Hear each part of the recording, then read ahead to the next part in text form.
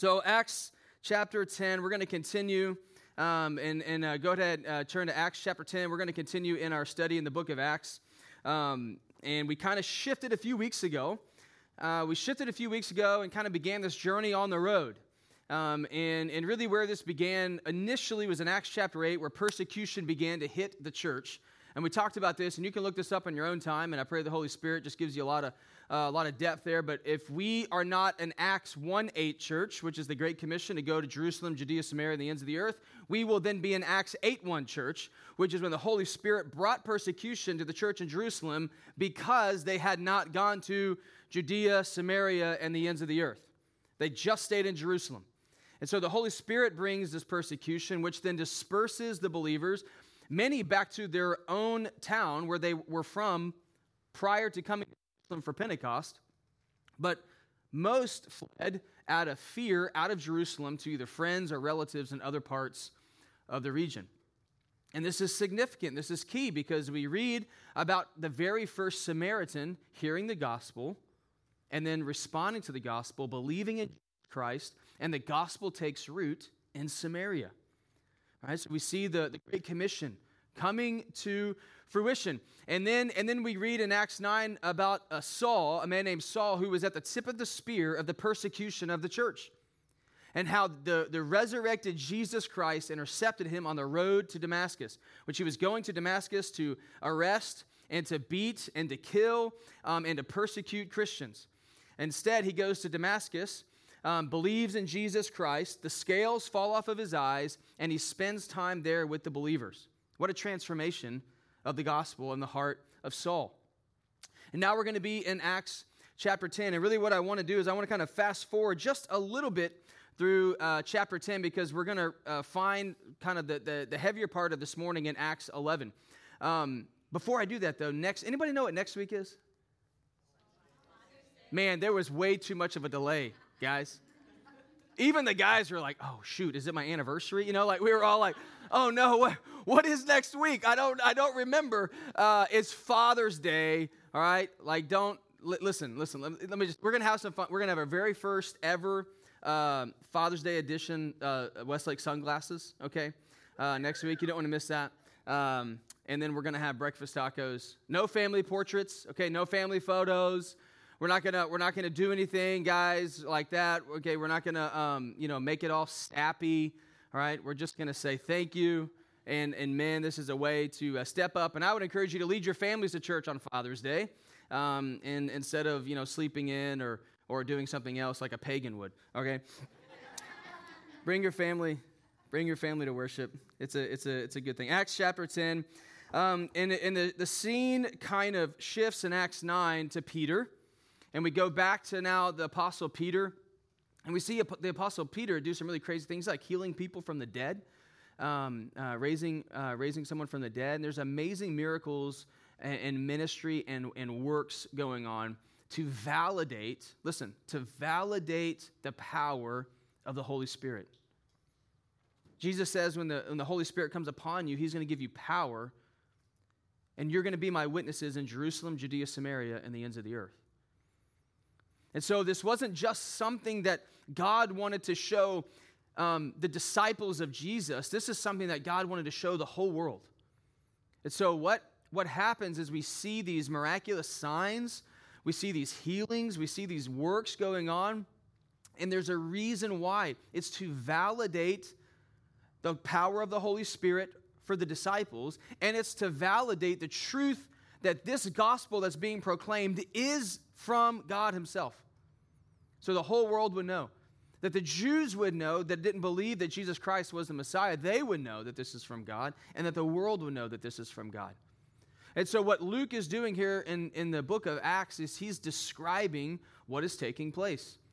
He's going back. He didn't witness this. He's going back and interviewing and talking and getting these accounts from those who were there, from those who witnessed it. And so he's writing this down as a description of what took place. So we see these things happening in the life of Peter in Acts 9. We go to Acts chapter 10. And in Caesarea, we get a little bit of a precursor of a Roman army officer named Cornelius. Now, Cornelius is going to be very specific and instrumental in the New Testament church, not because he becomes a great missionary. It is only strictly because he has a very strange name. Okay, that's it. I'm just kidding. Anybody here know anybody named Cornelius? Right? Anybody? Not, right. Like, it's just an odd name, but he has significance in the New Testament because he's going to be the first Gentile. He's going to be the first Gentile that receives the gospel of Jesus Christ. So we have Jews, we have Samaritans, which are kind of like a half-breed, if you will, for lack of a better term, of Jews and Gentiles. And then we have Gentiles, everybody that's not in any way, shape, or form a Jew. Raise your hand if you're a Gentile.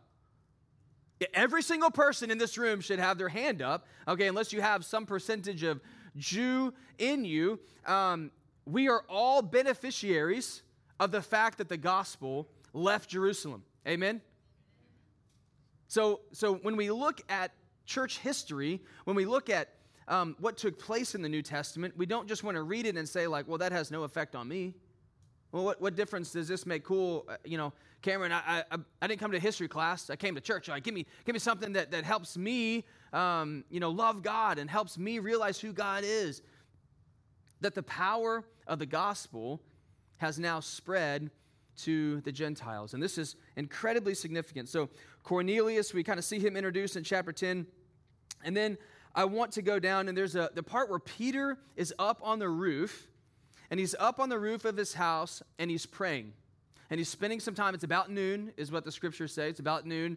And so, again, how do we know that Scripture is the truth? I mean, why would Luke record that from Peter if it wasn't actually what happened? So Peter's like, hey, I was up on this house, I was praying, and it was about noon, and let me tell you what happened.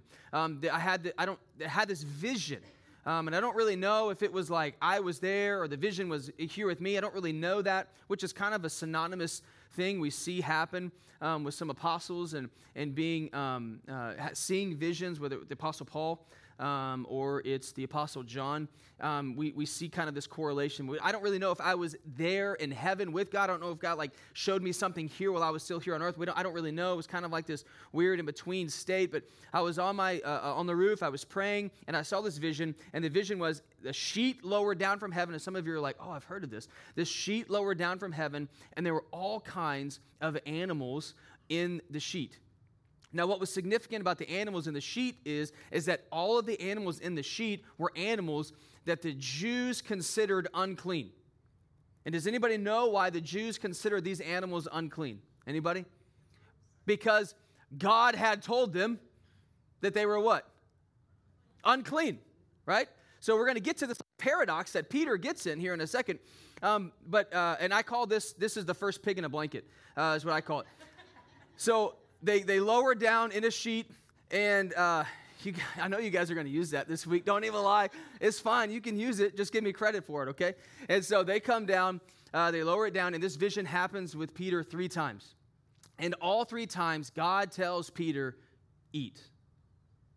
I want you to see these clean animals, and they are fine and okay and perfectly good for you to eat. Now, consider this, 1,400 years of cultural history, their religion, guys, it was their duty to God to treat these animals as if they were unclean.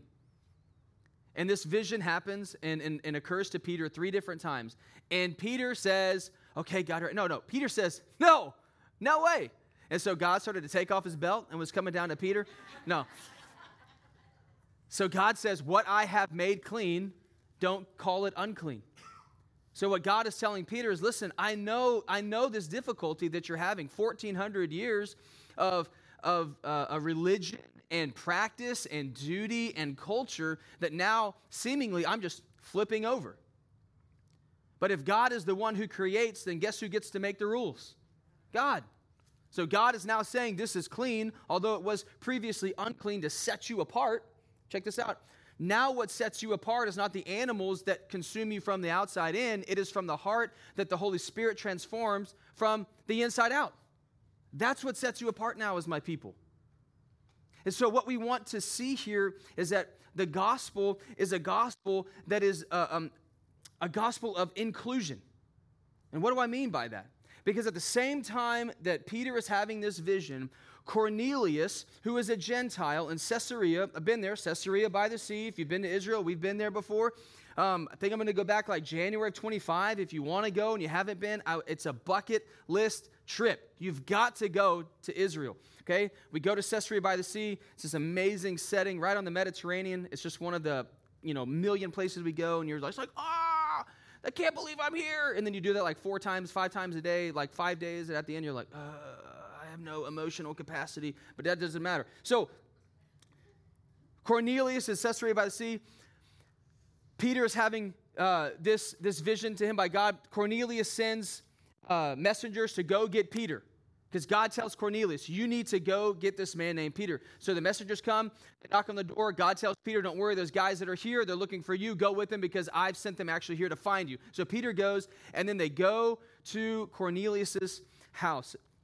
Look at what happens in verse 19. Meanwhile, as Peter was puzzling over the vision, 1,400 years, the Holy Spirit said to him, 3 men have come looking for you. Get up, go downstairs, and go with them without any hesitation. Don't worry, for I have sent them to you.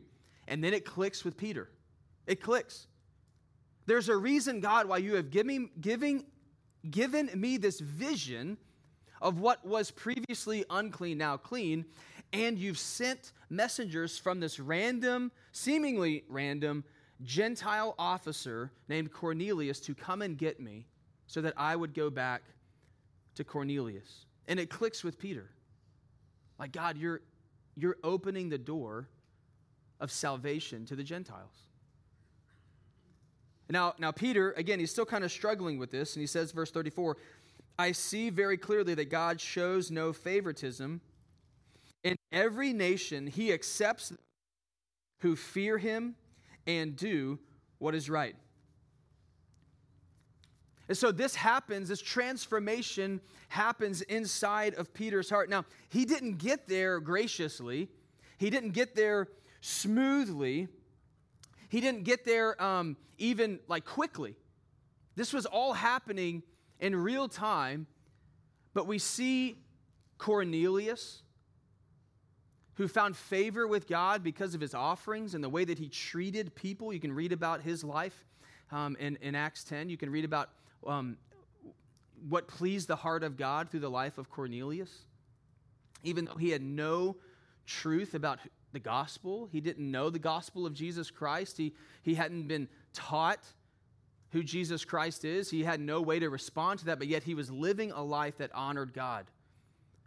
And then we see Peter, who clearly walked with Jesus, and we can go back and see, testimony after testimony of Peter's faith growing in the Gospels, in his belief of who Jesus Christ is, him responding to the Holy Spirit to then go to see Cornelius in Caesarea. We see multiple ways that the Holy Spirit is at work, and we see multiple ways where people surrender their lives and submit themselves to the prompting of the Holy Spirit. And then what comes out of that? What comes out of that? The amazing part that comes out of just submitting our lives to the Holy Spirit is that then the Holy Spirit works and he moves and he uses us to further the kingdom of God. What happens is that Peter goes into the house of Cornelius. And again, like I said, he doesn't come to this conclusion of what God is doing in the proclaiming of the gospel to the Gentiles. He doesn't come to that very quickly or easily or smoothly, because when he walks into Cornelius' house, you can read about this in Acts 10, he walks in and he says, not that long ago, I would have never even come into a house like this. I would have never talked to a person like you. I would have never associated with you because you're unclean. I don't know if you've ever had a guest in your house walk into your house and say those words to you. But this is exactly what Peter says to Cornelius, and he's probably like Michael Scott. Anybody watch The Office? Yeah.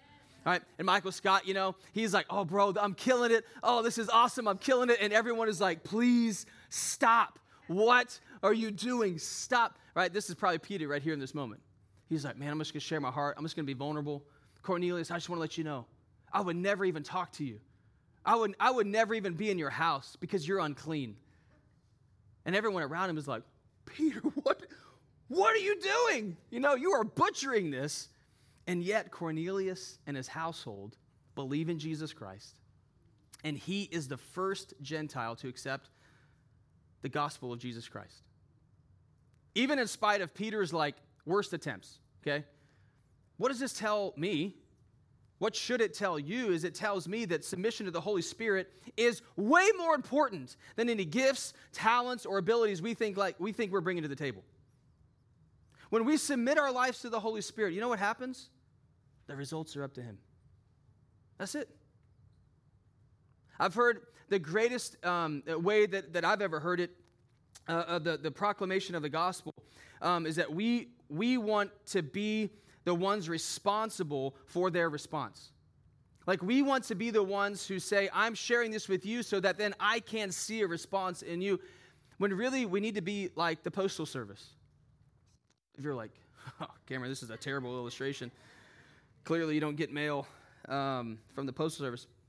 Let me ask you, or Amazon or UPS or FedEx or the Postal Service, are they responsible for your response in the package, or are they responsible for getting you the package? This is not a trick question. I know many of you know the answer. Some of you might be afraid to answer because you're like, maybe it is a trick question. It's not a trick question. Amazon, FedEx, Postal Service, UPS, their only responsibility, and some of you are like, well, that's debatable. Their only responsibility is to get you the package, to deliver it. That's it. How you respond to it, what you do with that package, what you do with that order or that gift is completely up to you. That is not their responsibility. I wish we would see ourselves as the church. I wish the church would see ourselves as carriers and submit our lives to the Holy Spirit. Go where he tells us to go. These are your marching orders. You're in control. I'm not. I surrender my life to you. I'm going to go where you tell me to go, and I'm going to do what you tell me to do, and then I'm going to leave the results up to you. That's what we see over and over and over again in the book of Acts, and it's what we see over and over and over again in the New Testament. It's what we see over and over and over again in the history of the church, and it should be what we can testify to over and over and over again in our own lives. It should be no different. It should be no different. We should have markers in our life where we have surrendered to the Holy Spirit, and we would have said, I don't necessarily understand. This is not what I would have chosen. I don't necessarily see the benefit of this, but yet we surrender to him anyway, and we leave the results up to him, trusting and believing and knowing that the Holy Spirit is going to lead us into truth, and we can believe and know that God, even if we don't understand his ways, has the best way. And there should be testimonies in our lives where this has happened. There should be testimonies, even if it was 10 years ago. And if there's not a testimony, if you can't think back into your life and see where, okay, yeah, no, I trusted. I surrendered. I died to my way. It might have taken a lot of, bumps and bruises and pitfalls, and some pride and ego had to die, but I surrendered. If you can't see that or testify to that, then it could mean that there has yet been a time in your life where you've actually surrendered to the Lord. And where you have surrendered your life, where you've said, you are Lord and I am not. And maybe for you, that is that confession that Jesus Christ is Lord. All of your life up to this moment, you have been living as if you are Lord, where you know best. You make the plans, you set the course, and you determine your steps. And maybe for today, for you, maybe today the confession or the marker is that, no, Jesus Christ is Lord. He knows best. He determines my steps. My role, my job is to surrender and to obey.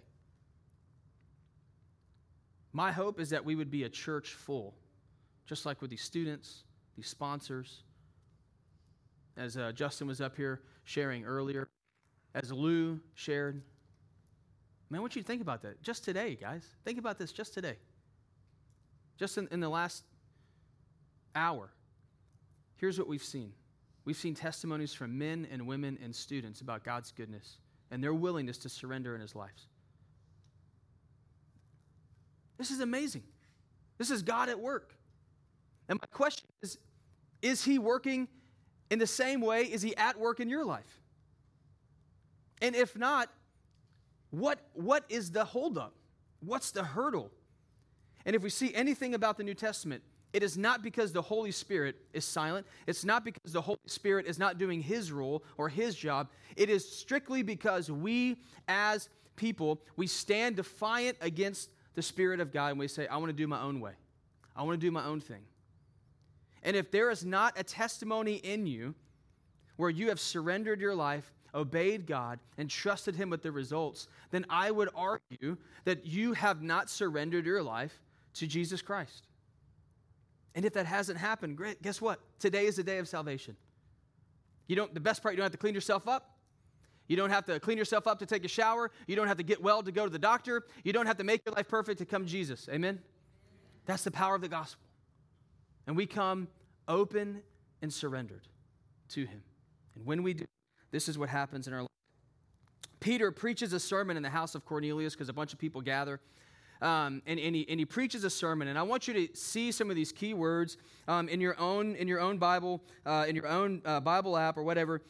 Verse 30 of chapter 11, Peter says this. Sorry, in chapter 10, verse 36, chapter 10, he preaches this, that God is going to redeem all. It's clicking in Peter's head. It's not just for the Jews. It's not even just for the Samaritans. It's also for the Gentiles in the world. And in verse 36, Peter says, Jesus is Lord of all.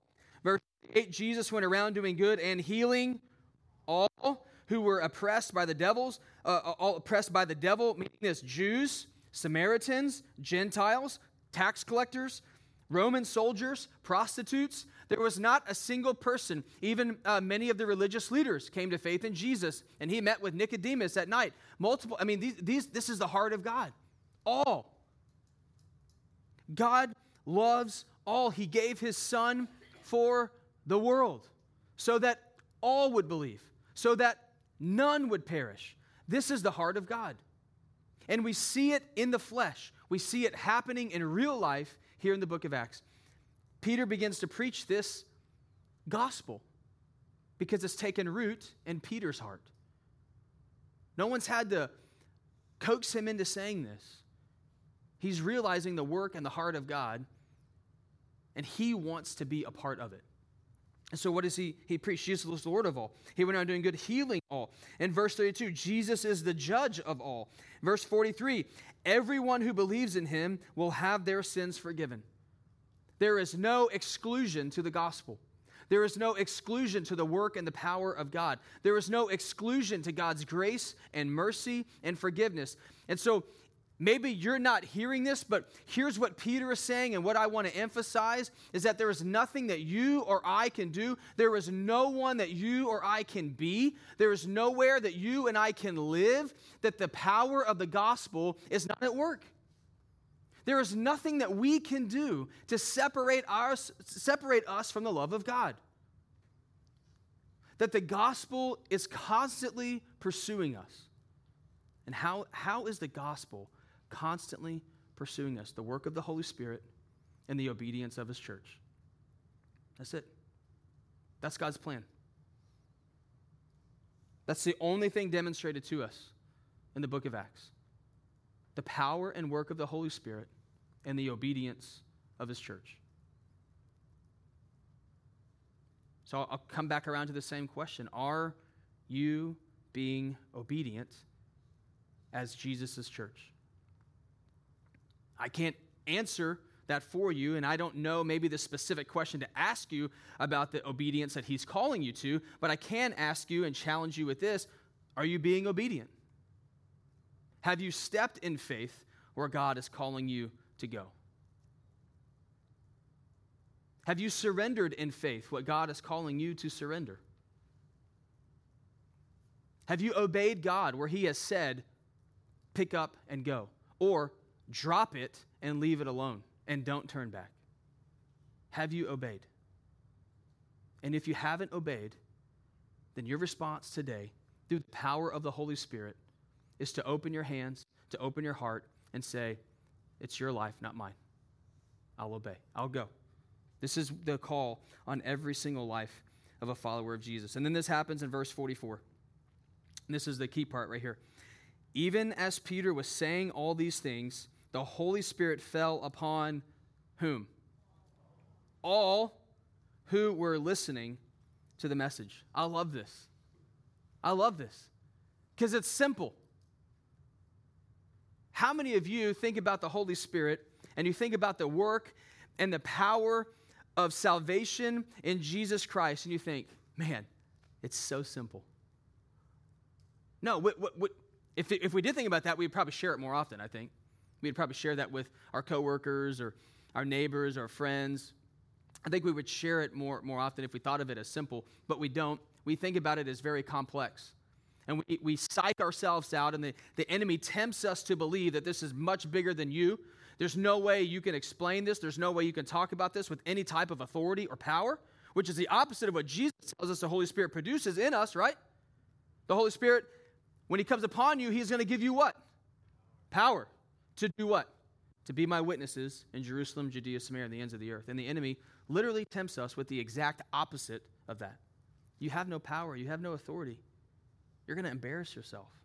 You don't even know what you're talking about. What if they ask you a question you don't know?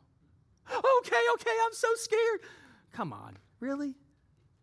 Half of you guys share facts you know nothing about, right?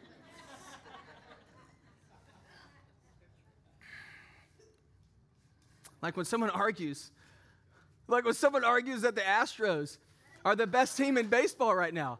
I mean, it's fact. It's just reality, right? I wasn't going to go there. You knew it was coming. Alex knew it was coming. I text him almost every day with the update of how many games they're behind the Rangers. It's 5 right now, if you're wondering. Wednesday, July 26th, we're going to go as a church. We're going to go to Astros-Ranger games. If you want to come with us. I think we're going to have tickets. Casey's selling them. Here's the best part about what happened here in Acts 10. They believed in the gospel, and what happened?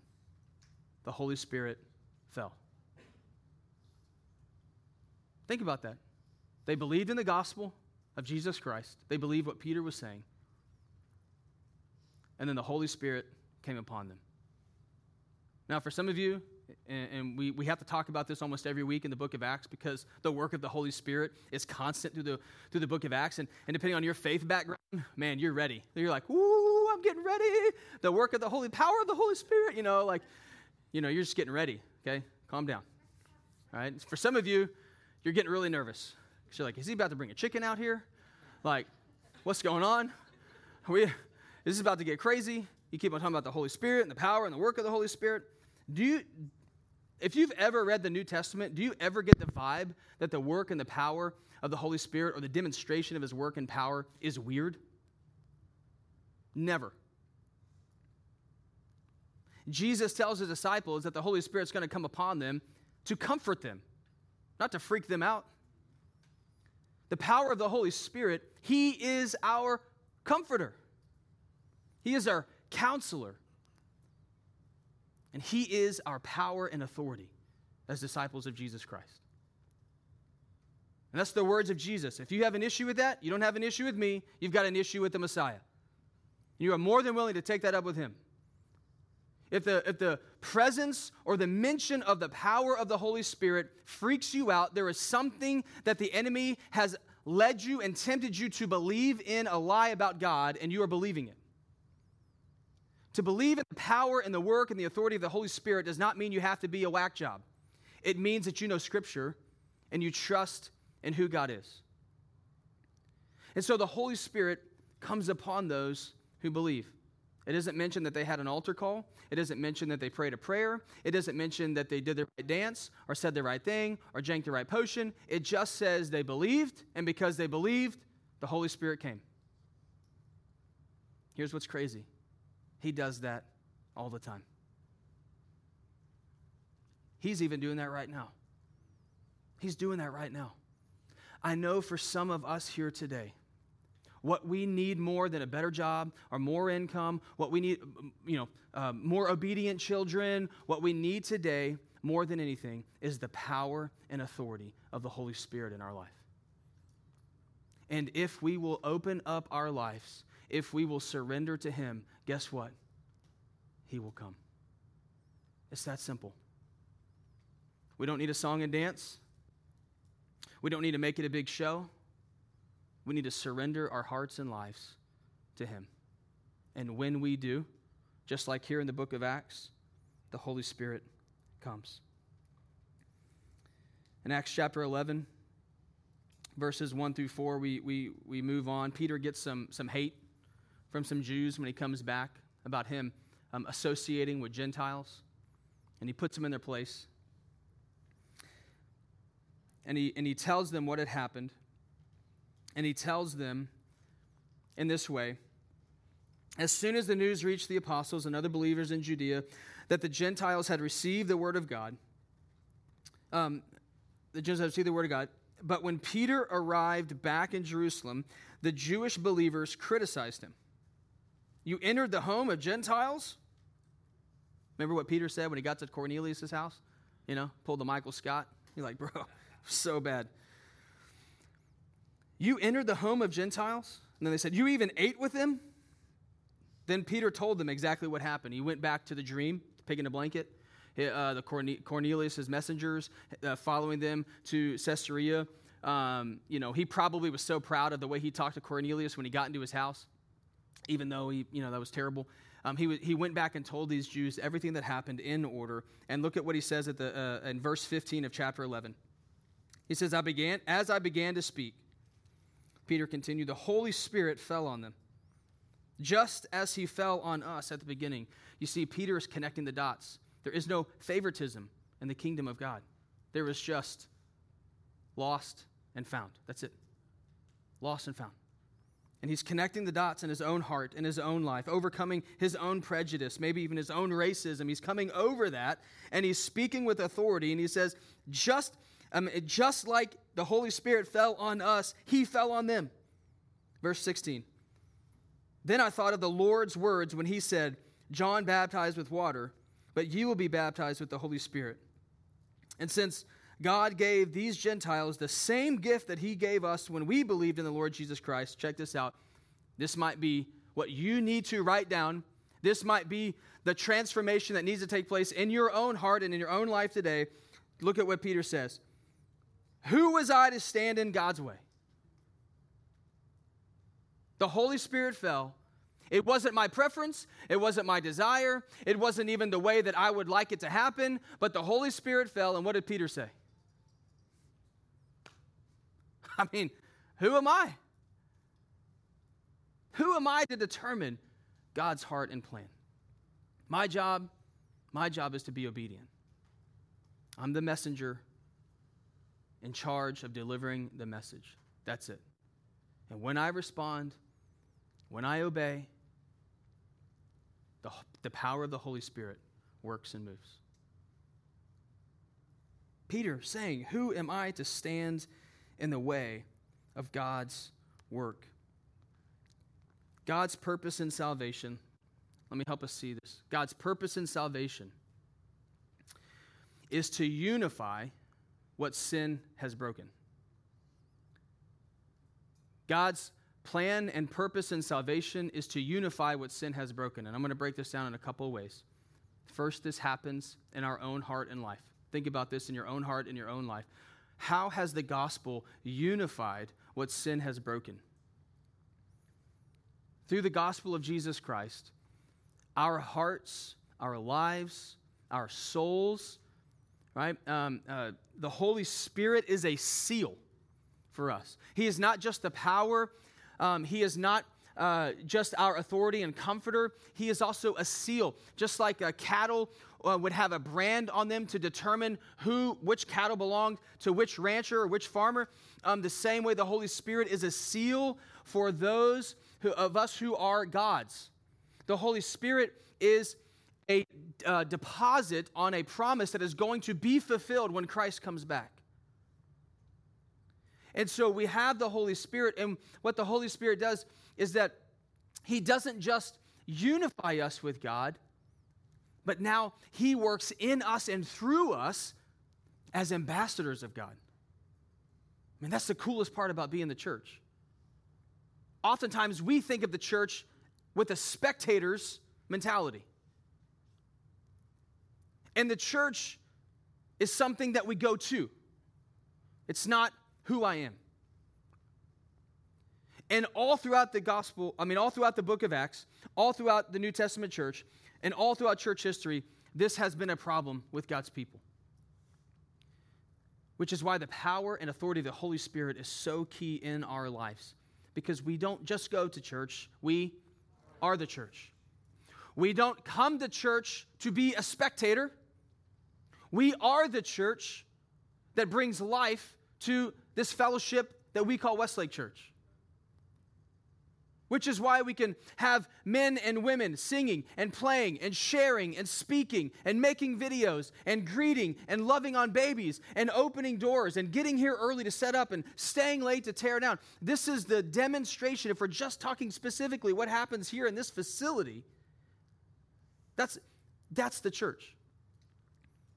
And it's not because we are doing that out of the goodness of our own heart and life. It is because of the power of the Holy Spirit that has unified us with the heart of God. And that unification says this: it's not about me. Who am I?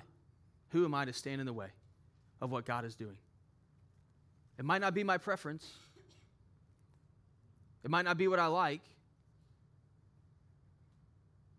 But I want to empty myself for the good of others and the glory of God. I want to give my time. I want to give my talent. I want to give my resources and my treasure. I want to give so that this church can continue to do the ministry that I know needs to be done here. And I want to be a part of that as God calls me to be obedient. Because I can only give what God has given me. I can only obey what God has called me to do. Do you understand this? We don't have to carry a burden that God has not given us. But what we do is we accomplish the mission that God has called us to. And we respond when he calls us to him. So this division that sin has caused in our own heart and our own life is unified through Jesus Christ. Our rebellion towards God is now redeemed in the salvation of Jesus Christ, like Saul. God can take our life, and he can take our life that's centered on ourselves and transform it into a life of surrender. Our conflict and division with others is unified in the salvation of Jesus Christ. Relational conflict, political conflict, racial conflict. When we submit ourselves to Jesus, guess what falls by the wayside? Division. When we submit ourselves to Jesus, here's our goal: unity. And it doesn't mean that we throw out truth. It doesn't mean that we throw out what God's word says should be truth. But the number one goal that the gospel of Jesus Christ has is for all. It came from God's heart when he sent Jesus to earth. It came from the mouth of Jesus. It was lived out in the actions of Jesus. And now the disciples of Jesus are being prompted and called to the same mission by the power of the Holy Spirit, that God's heart is for all. Are you willing to respond and obey? Are you willing to follow God? Are you willing to accomplish the mission that he has given us as his church? And the question that we have to answer for ourselves is that's either a yes or a no. That's it.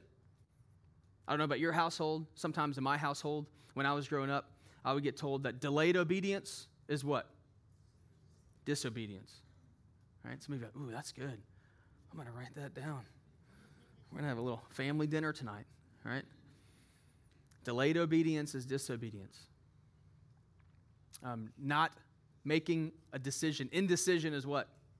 It's a decision. Not making a choice is still making a choice. We have obedience or disobedience. That's it. We can walk with God faithfully, or we are rebelling against God and ourselves. There is no other way.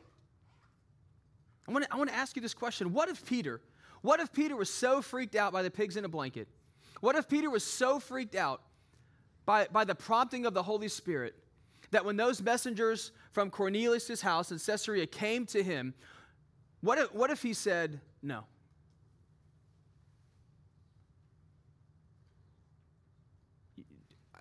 I tried my best to communicate the significance and importance of what transpired with Peter and Cornelius. What would have happened? What do you think the impact, what are the effects if Peter was unwilling to obey, to go to Caesarea, to share the truth of the gospel with a Gentile? I mean, a Roman official at that, an officer. What if Peter said no? Or in a minute? Give me a week. That's not a good time, Lord. I mean, I got to clean out my garage. My closet's a mess. Like, what if he had said no? And I think about that in my life. And not to go super spiritual, and not to, do something weird, but have there been times in my life where I said no and kept the work of God from moving forward? And now you can argue that in both ways. That's not possible. But what if Peter would have said no? Maybe God found another way. Maybe he just transports Peter, puts him in Caesarea, I don't know. But I do know this. It was Peter's choice, just like it was Cornelius' choice to obey God and send his messengers. It was Peter's choice to respond and go, and it was Peter's choice to preach the gospel, and it was Peter's choice to respond authority and power, even imperfect or kind of bumpy and messed up as it was, to proclaim the truth of the gospel. And because of that, Gentiles believed, and they heard the gospel for the very first time. Do you know any Gentiles in your life? Do you know any Gentiles? Not like literal Gentiles. Like, yeah, I am a Gentile. Do you know Gentiles where their whole sphere in no way, shape, or form is affected by the kingdom of God or the things of God or the gospel of Jesus Christ? Do you know anybody like that? That the Holy Spirit maybe is prompting you and telling you and calling you not to be responsible for their response, but to be responsible to deliver the message. I've got to imagine in a room this size that there are some people that we know that are Gentiles. And I would also imagine in a room this size, there are some of us, maybe many of us, most of us, that have yet to respond and obey. So I'm asking you, just like I'm wanting that in my own life. Will we be a church full of men and women and students that when the Holy Spirit asks, when he comes and when he calls us, are we going to be a church that is full of, hang on in just a minute, I don't know, it's not good? Or are we going to be a church full of men, women, and students that when the Holy Spirit comes and when he asks and when he calls that we respond and we say, yes, and I'll go? I can only be responsible for myself. Pastor David can only be responsible for himself. Lou can only be responsible for himself. Edgar can only be responsible for himself. But for us, as elders and pastors, what we want to do is we want to fan the flame that God has in you, so that there might be a willingness to respond in a way that is obedient to the Holy Spirit. And when we do that, guys, when we do that, I want you to hear this. When we do that, there is power that transforms lives. I'm not making this up. We see it written in the book of Acts. We see it throughout the New Testament church. Many of you have testimonies of where this is true in your own life. When we respond in obedience to the Holy Spirit, power and authority follows. Transformation follows. Miracles, things that we thought there was no way they can happen, happen. Why? Because of us? No. Because of the Holy Spirit. But there is a significance of us as His church obeying. And the question is, are you going to obey? Will you obey? So I want to close this quick time of prayer. That maybe for us, we can sit here in these chairs and we can, with a bold heart, with a confident heart, know that not only do we believe in Jesus Christ, but that He is Lord and Messiah. I know that there are many of you that can sit in your chair today and proclaim that truth. And so this time of response is not for you, is Jesus Christ Lord and Messiah. This time of response for you might be, Jesus, am I obeying? Have I obeyed you fully, completely? Are there areas of my life that I'm holding back from you?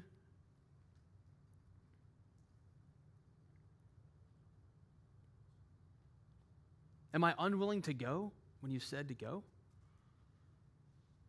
Am I not willing to give when you say give?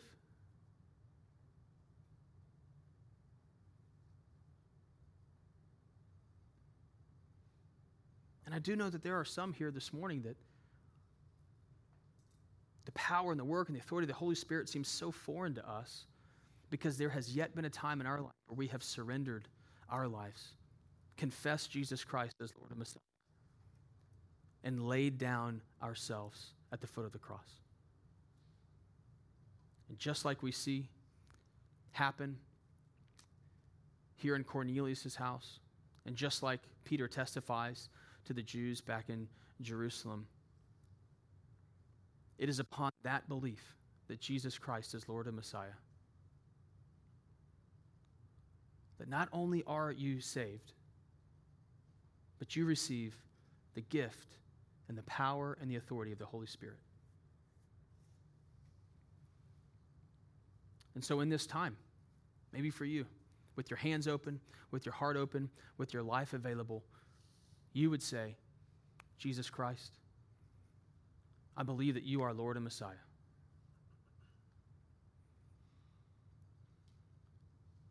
I know that it's my sin that separates me from you. And I know that it is your sacrifice on the cross that atones, that pays for my sin. I believe that you rose from the dead 3 days later.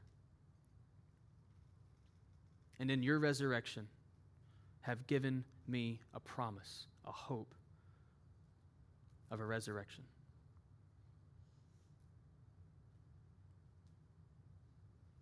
I follow you as my Lord and my Savior. And it is in your name that I believe. God, we thank you for today. We thank you for the time that we have as a church family to worship, to celebrate, to hear the testimonies of how you are at work, where you are working. And so, God, we thank you. We thank you for the power. We thank you for the gift that you have given us as a church family. We thank you for the way, God, that you use flawed, oftentimes selfish men and women. We care about ourselves. We care about our own agenda. We care about what we want. We care about how we feel. And the precedence of our life is dominated by what we want and how we feel and when we want it. And so, God, thank you that even in your patience and your grace and your mercy, you use us through the power and authority of your Holy Spirit. Would you help us respond like Peter? To go to a place that we don't know where we're going, to go to a place where we feel uncomfortable, to go to a place maybe even for us that has felt wrong, but yet we know by the power and authority of the Holy Spirit it's where we're supposed to go because you are there with us. Would you help us respond in obedience? And for some of us like Cornelius, would you help us receive the gift that you have given us in your Holy Spirit through belief and confession and faith in your Son, Jesus Christ. And it's in his name that we pray. Amen.